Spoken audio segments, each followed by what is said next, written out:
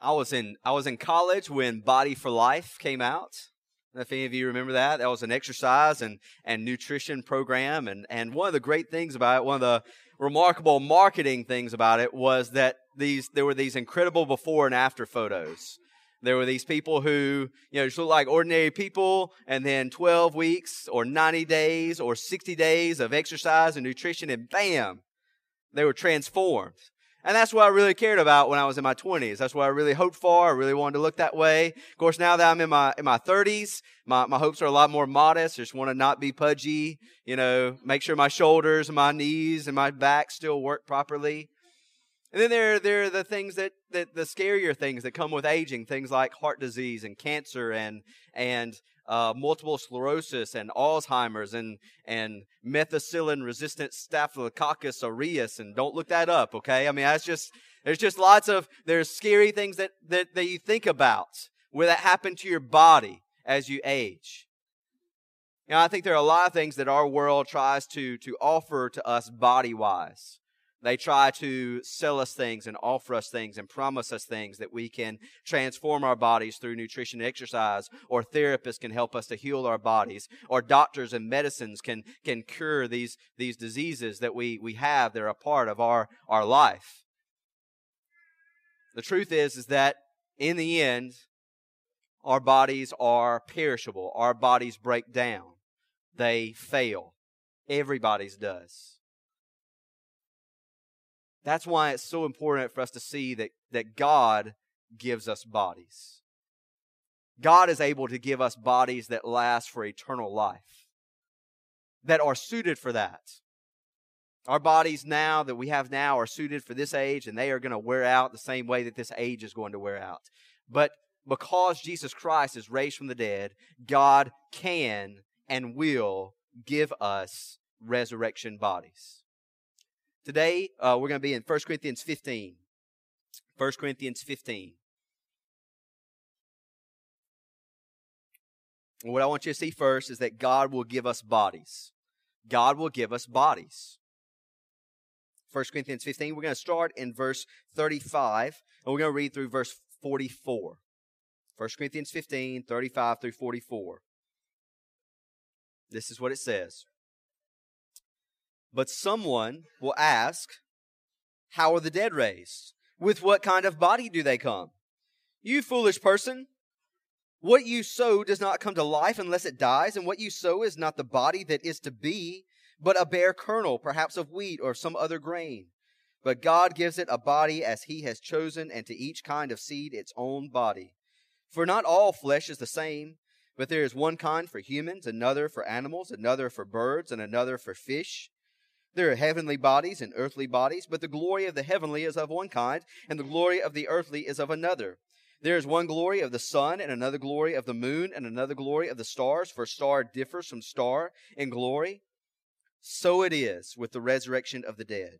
What is sown is perishable. What is raised is imperishable. What is sown, it is sown in dishonor. It is raised in glory. It is sown in weakness. It is raised in power. It is sown a natural body. It is raised a spiritual body. Well, Paul has been arguing with the Corinthians or giving an argument to the Corinthians in verses 12 through 34. Basically, along the lines of saying the resurrection is real. Jesus Christ was raised from the dead, and then when He returns, those who are in Him will be raised with Him.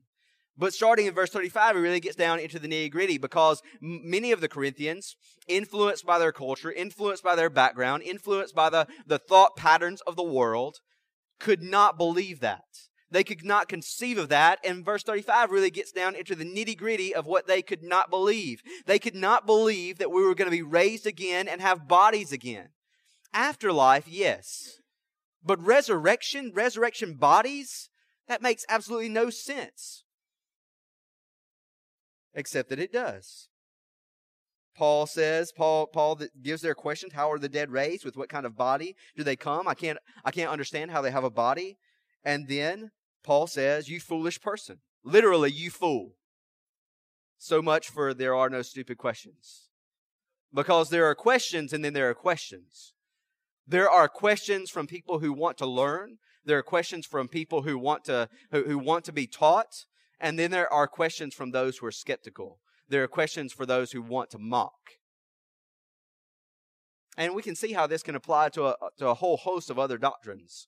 Whether it is how can there be a loving God who also sends people to hell? How can there be a God who predestines and ordains all that happens and human beings still be responsible? How can God declare the ungodly to be righteous?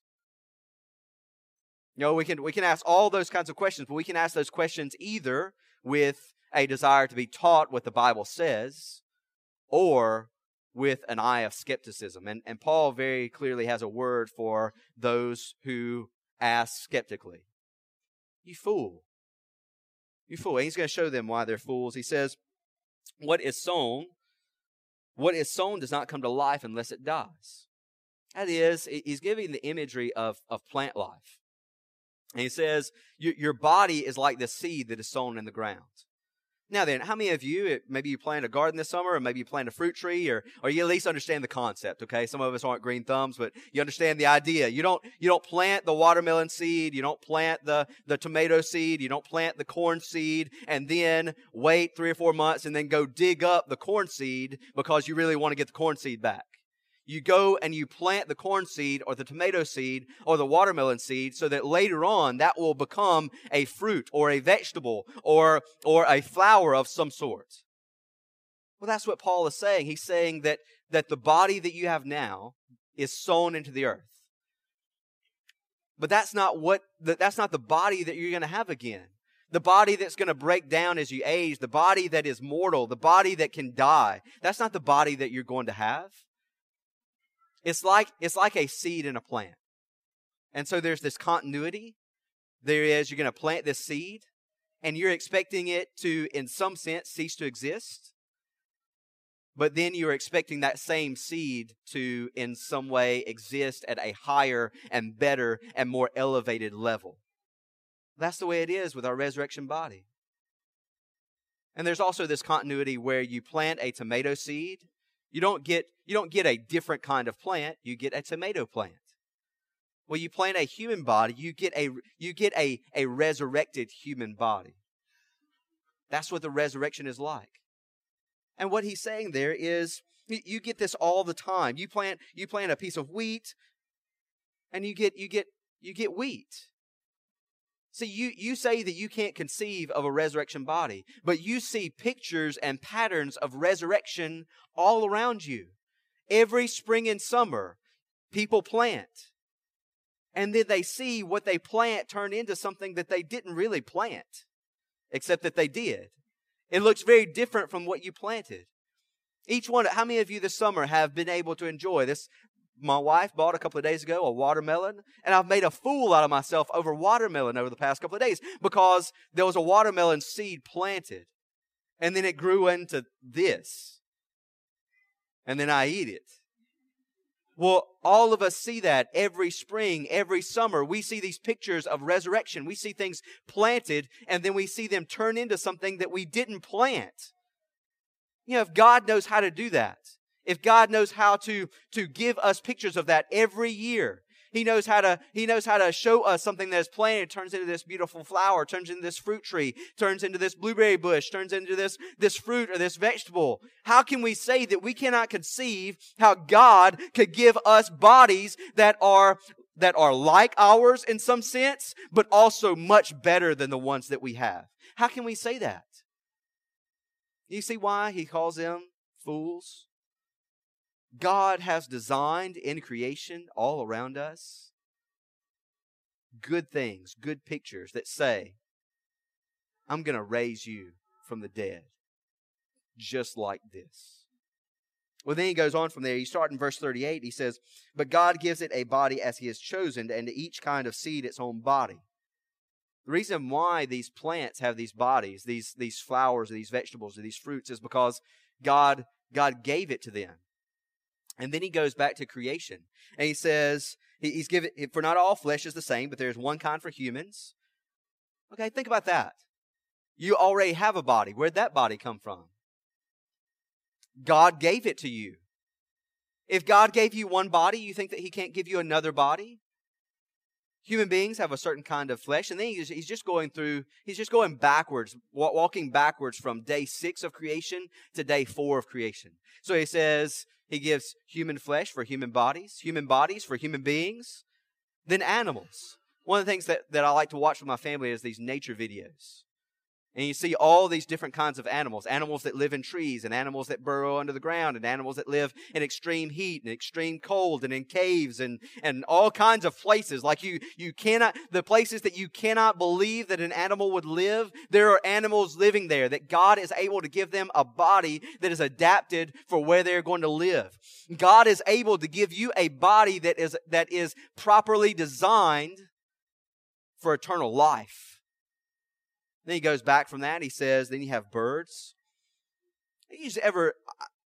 We don't think about this, but there are animals that fly all around us that are flying. Okay? They're flying. They're flying. I mean, and they have wings and feathers and bones that are specially made by God to be light and to be liftable by air currents. He made that. He's able to give bodies to them. Think about fish. He has designed a creature, made a creature, created a creature that swims in water, that breathes water and extracts the oxygen from the water. Have you tried to breathe underwater? Your body's not designed for that. But God is able to give to a creature a body. Some of these fish, they have long noses that are like a sword, or they have this little light that sticks out and lures other fish in so they can eat them, and fish that lay flat on the ground. God has designed all of these different bodies. And he says that's just the bodies that we see here on earth. He says there are bodies on earth, and then there are bodies in a sense in heaven. Sun, moon, stars. The sun that gives solar energy to our planet, that God uses to cause plant life to grow, by which all of the life that lives on the earth is provided for. God gave that body. The moon that causes that by which we measure time and the seasons and changes the tides. God gave that body. And even the stars. And even star differing from star. Some planets with rings around them, and some stars that are far away, and some stars that are bright, and some stars that are small, and some stars of various kinds. And do you see now why he says, are you kidding me? You don't believe that God can give you a body, a resurrection body, when you look all around you, spring, summer of every year? You look at the earth, you look at the sky, you see bodies that have been given by God all around you, and you can't believe that God would give you a new body? And he goes, this is the way that it is with the resurrection of the dead. What is sown is perishable. That is, the bodies that we have, they are in the process of dying. They are fading away. They are beginning to fail us more rapidly as time increases. And yet what is sown is perishable. What is raised is imperishable. How wonderful it will be to have a body where your sight never gives way, and your hearing never fails, and your organs never stop working. Then he says, it is sown in dishonor, it is raised in glory. I think one of the most difficult things about visiting people who are near death is seeing the dishonor. You know a man who used to be very strong. He used to be very respectable. And now he's fading away. It is sown as dishonor. But what is it raised as? It is raised in glory. A body that is filled with the virility and the brightness of life coursing through your veins. He says it is sown in weakness.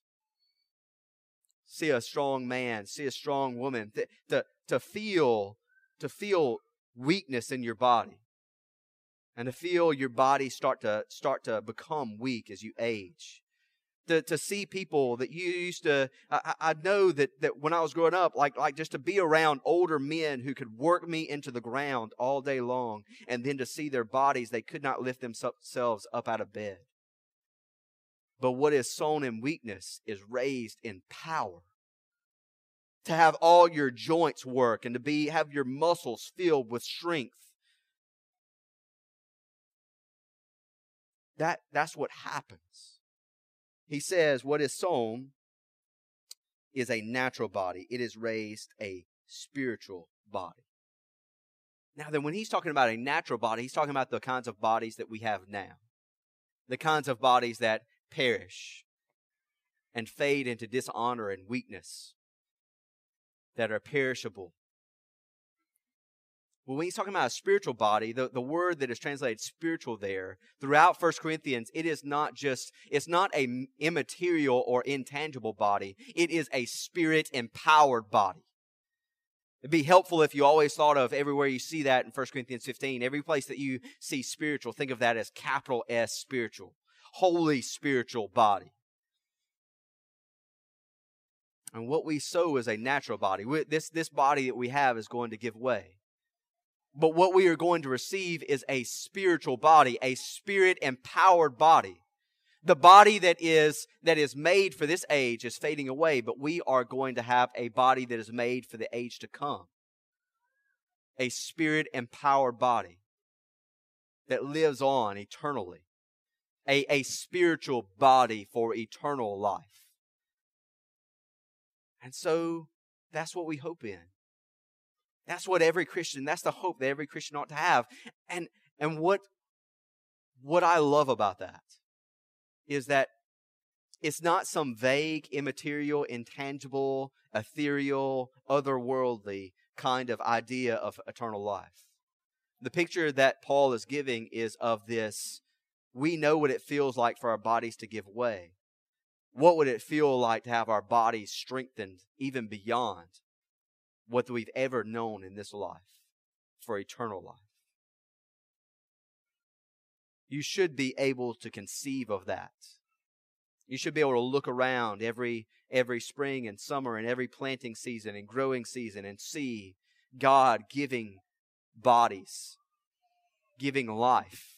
You should be able to look around at the animals and the birds and the fish and the sun and the moon and the stars and see that God gives you bodies. God can give you a body. You should feel your own body begin to fade, begin to perish, begin to give way. But know in hope that God will give you a body. God will give us bodies. Next, I want you to see that God will give us bodies like Jesus' resurrection body. Pick up in verse 44 again. I stopped in the middle of verse 44. We'll pick up there at the beginning. It says, it is sown a natural body. It is raised a spiritual body. If there is a natural body, there is also a spiritual body. Thus it is written, the first man Adam became a living being. The last Adam became a life-giving spirit. But it's not the spiritual that is first, but the natural and then the spiritual. The first man was from the earth, a man of dust. The second man is from heaven. As was the man of dust, so also are those who are of the dust. And as is the man of heaven, so also are those who are of heaven. Just as we have borne the image of the man of dust, we shall also bear the image of the man of heaven. Look what Paul says there. He says, if there's a natural body, there's also a spiritual body. That is, we have bodies now in this age, in this world as it exists now. And there's also going to be a spiritual body, a spirit-empowered body that is going to be suited for the age to come, for the world to come. And this is what it's like. It says Adam was made out of the dust. It's written the first man, Adam, became a living being. The record of Genesis 2 is that God formed him out of the dust and then breathed into him life, and God gave him life. That was the first man. That was the first man, Adam. But the second man, Jesus Christ, that's how the Bible pictures all of humanity as either being in Adam or in Jesus Christ. And he says this second man, Adam, he became a life-giving, this second man, Jesus Christ, the second Adam, became a life-giving spirit. Capital S spirit. He gives life. The first man received life, but now that Jesus Christ has risen from the dead, he gives life to all of those who are in him. He says the first man, he was made from dust. Dust always has this, the made from the dirt. Always has this idea of frailty, of weakness, of perishability, of fading. Adam was made, but he was made mortal. He was made with the ability to die if he sinned. But Jesus Christ is the man from heaven. He is the man from above. He is the one who came down and became one of us and died on the cross for our sins. And having died and been raised again, he now has a body that is unable to die. When Jesus was raised, he was raised imperishable. He was raised not able to die. And so those of us who are in Christ, the same way that we bear the image of Adam now, the same way that we have bodies that are made out of this dust, the same way that we have bodies that have the possibility of death, so when Jesus Christ returns, we're going to have a body like his. One that is incapable of perishing. One that is unable to die. Think about everything that happened to Jesus. He was beaten physically tortured.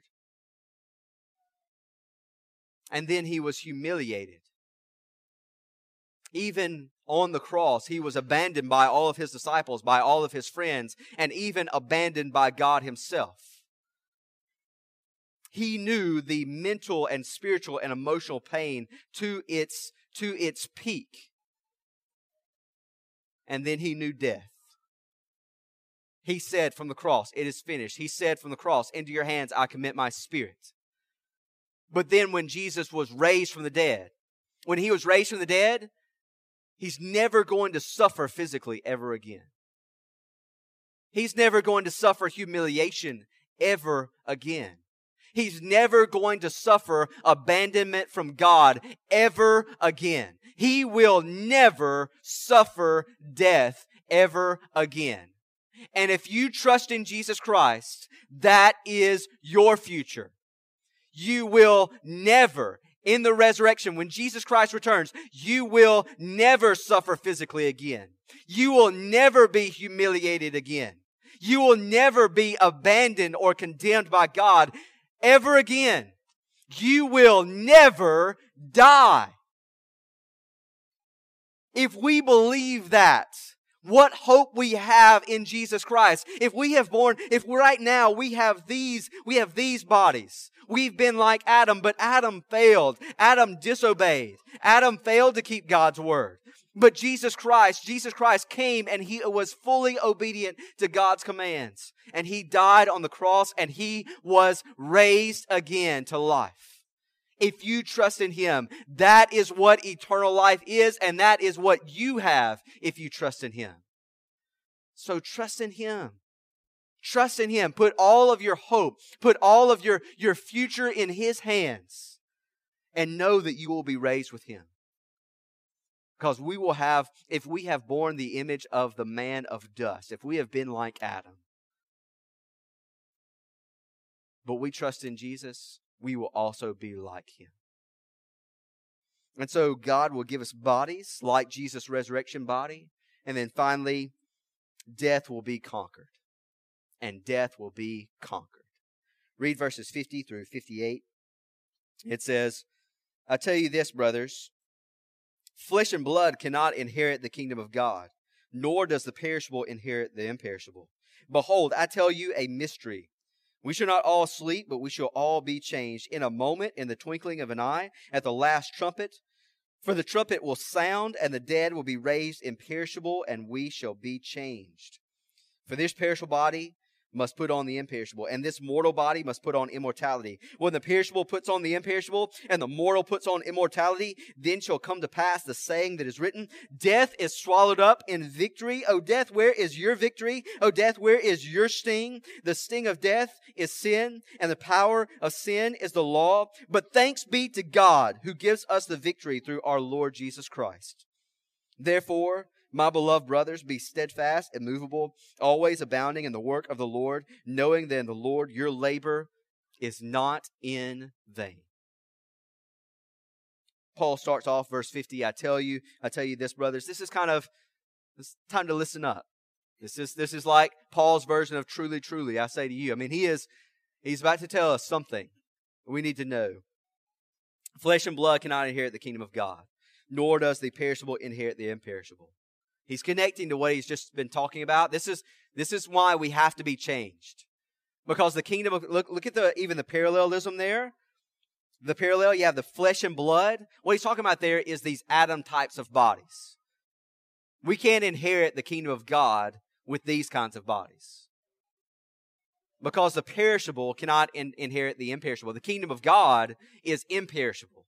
It never ends. The kingdom of God will only expand to fill the earth, and then it will never end. And so, in order for us to inherit that, we have to have bodies that are suited for that. And God is going to make for us bodies that are adapted for that kind of environment, for eternal life, that are made for that.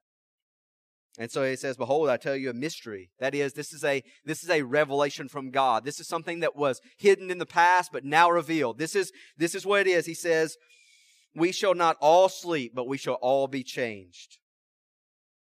He's talking about there, not all of us are going to die. There's going to be a final generation of Christians that are there at the coming of Jesus Christ.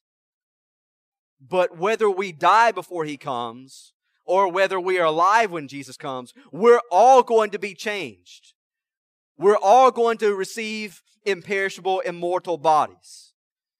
He says it's going to happen. It's going to happen in a moment, in the twinkling of an eye, at the last trumpet. All of these are ideas of instantaneously.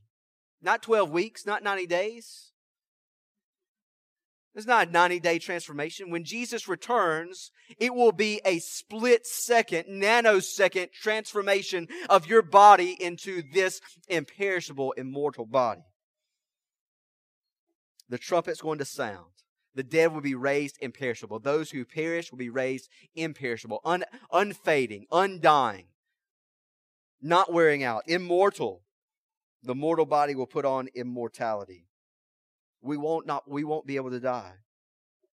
And when the perishable puts on imperishable, and the mortal puts on immortality, then shall come to pass the saying that is written. In verses 20 through 28, he had said that the last enemy for Jesus to conquer is death. Jesus must reign even as He is reigning now. And at His return, He would destroy even death. Well, this is when that happens. When you're raised immortal, that's when death will be conquered. And Paul does something which he sometimes does. He smashes together two Old Testament passages in order to call to mind two different passages. So you go back and you look and you see Isaiah 25, Hosea 13, smash them together. Death is swallowed up in victory. Oh, death, where is your victory? Oh, death, where is your sting? Death is defeated. It's not only defeated, those who are now resurrected now are doing their touchdown dance. They are mocking the other team. Death was our enemy, and now we are sitting there at the end with Jesus Christ with our foot on the neck of death, saying, what you going to do now? Nothing. We will be raised imperishable, immortal. Death has no hold over us. Not only is death defeated, but we are taunting death. We are mocking death. That great enemy, that great fear that all human beings have, that great fear, death, we will one day simply mock death. And he gives this summary in verses 56 and 57 of a teaching that he must have, things that we see in places like Romans 5 through 7 and Galatians 3 and 4. Teachings that surely he must have taught the Corinthians at another point. He says, the sting of death is sin. That is, sin is the sting that causes death. Death came into the world through the sin of Adam. And we have inherited both his guilt and his corruption, so that we are guilty in him and we continue to sin like him. And the power of sin is the law. this command that God has given, this command that God has said, you will do this if you wish to have life. Do not eat of the tree of the knowledge of good and evil, for the day that you eat of it, you will die. God taught us that we must live by His word, and yet Adam disobeyed, and all of us have disobeyed. All of us, the sin is lawlessness. We have all transgressed the law. We have all gone beyond the law. We are law breakers. But thanks be to God who gives us the victory through our Lord Jesus Christ. Jesus Christ came and He did not sin. He knew no sin. And He always obeyed God's commands. He always obeyed God's law. And He fulfilled it for us. And then He took upon Himself the punishment of the law, to be hung and cursed by God on a tree, so that those who would trust in Him would be saved. So those of you who believe in Jesus, and if you don't believe in Jesus, believe in Him today. And then you will never have to fear the condemnation that comes from your sin. You'll never have to fear death. You'll never have to fear the condemnation of the law ever again into eternity. You know, that immortal and perishable life, that means no fear of condemnation. No fear of ever falling again. No fear of stumbling. The worst part about my body now is that my body still is capable of sinning. But in that time, when Jesus comes, I will never know sin again, because it will be conquered. Victory has come through Jesus Christ, so trust in Him. And so if we really believe this, and I think that this teaching from 1 Corinthians 15 puts it in a very punctuated, precise kind of way. This is what resurrection eternal life is. It's not what the Corinthians had conceived of it as being. It wasn't just this kind of ethereal afterlife. It wasn't this kind of hazy pie in the sky by and by. It's not that. It was this very certain life to come. And he says, if we really believe that, therefore, my beloved brothers, be steadfast, immovable. You know, there were people in Corinth who questioned the resurrection, which is to question the very essence of the good news about Jesus Christ.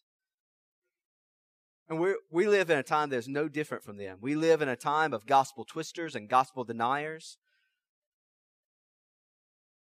We must be steadfast, immovable. We must not move from the teaching of the gospel, that Jesus was raised for our justification, that He died for our sins, that we'll be raised with Him.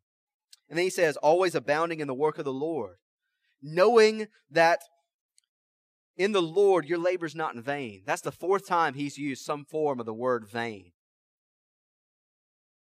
in chapter 15. He's talked about how if we don't believe in Jesus Christ, if we don't believe that He was resurrected, it's all in vain. If Jesus Christ was not raised, our preaching is in vain. Your faith is in vain. Your hope is in vain.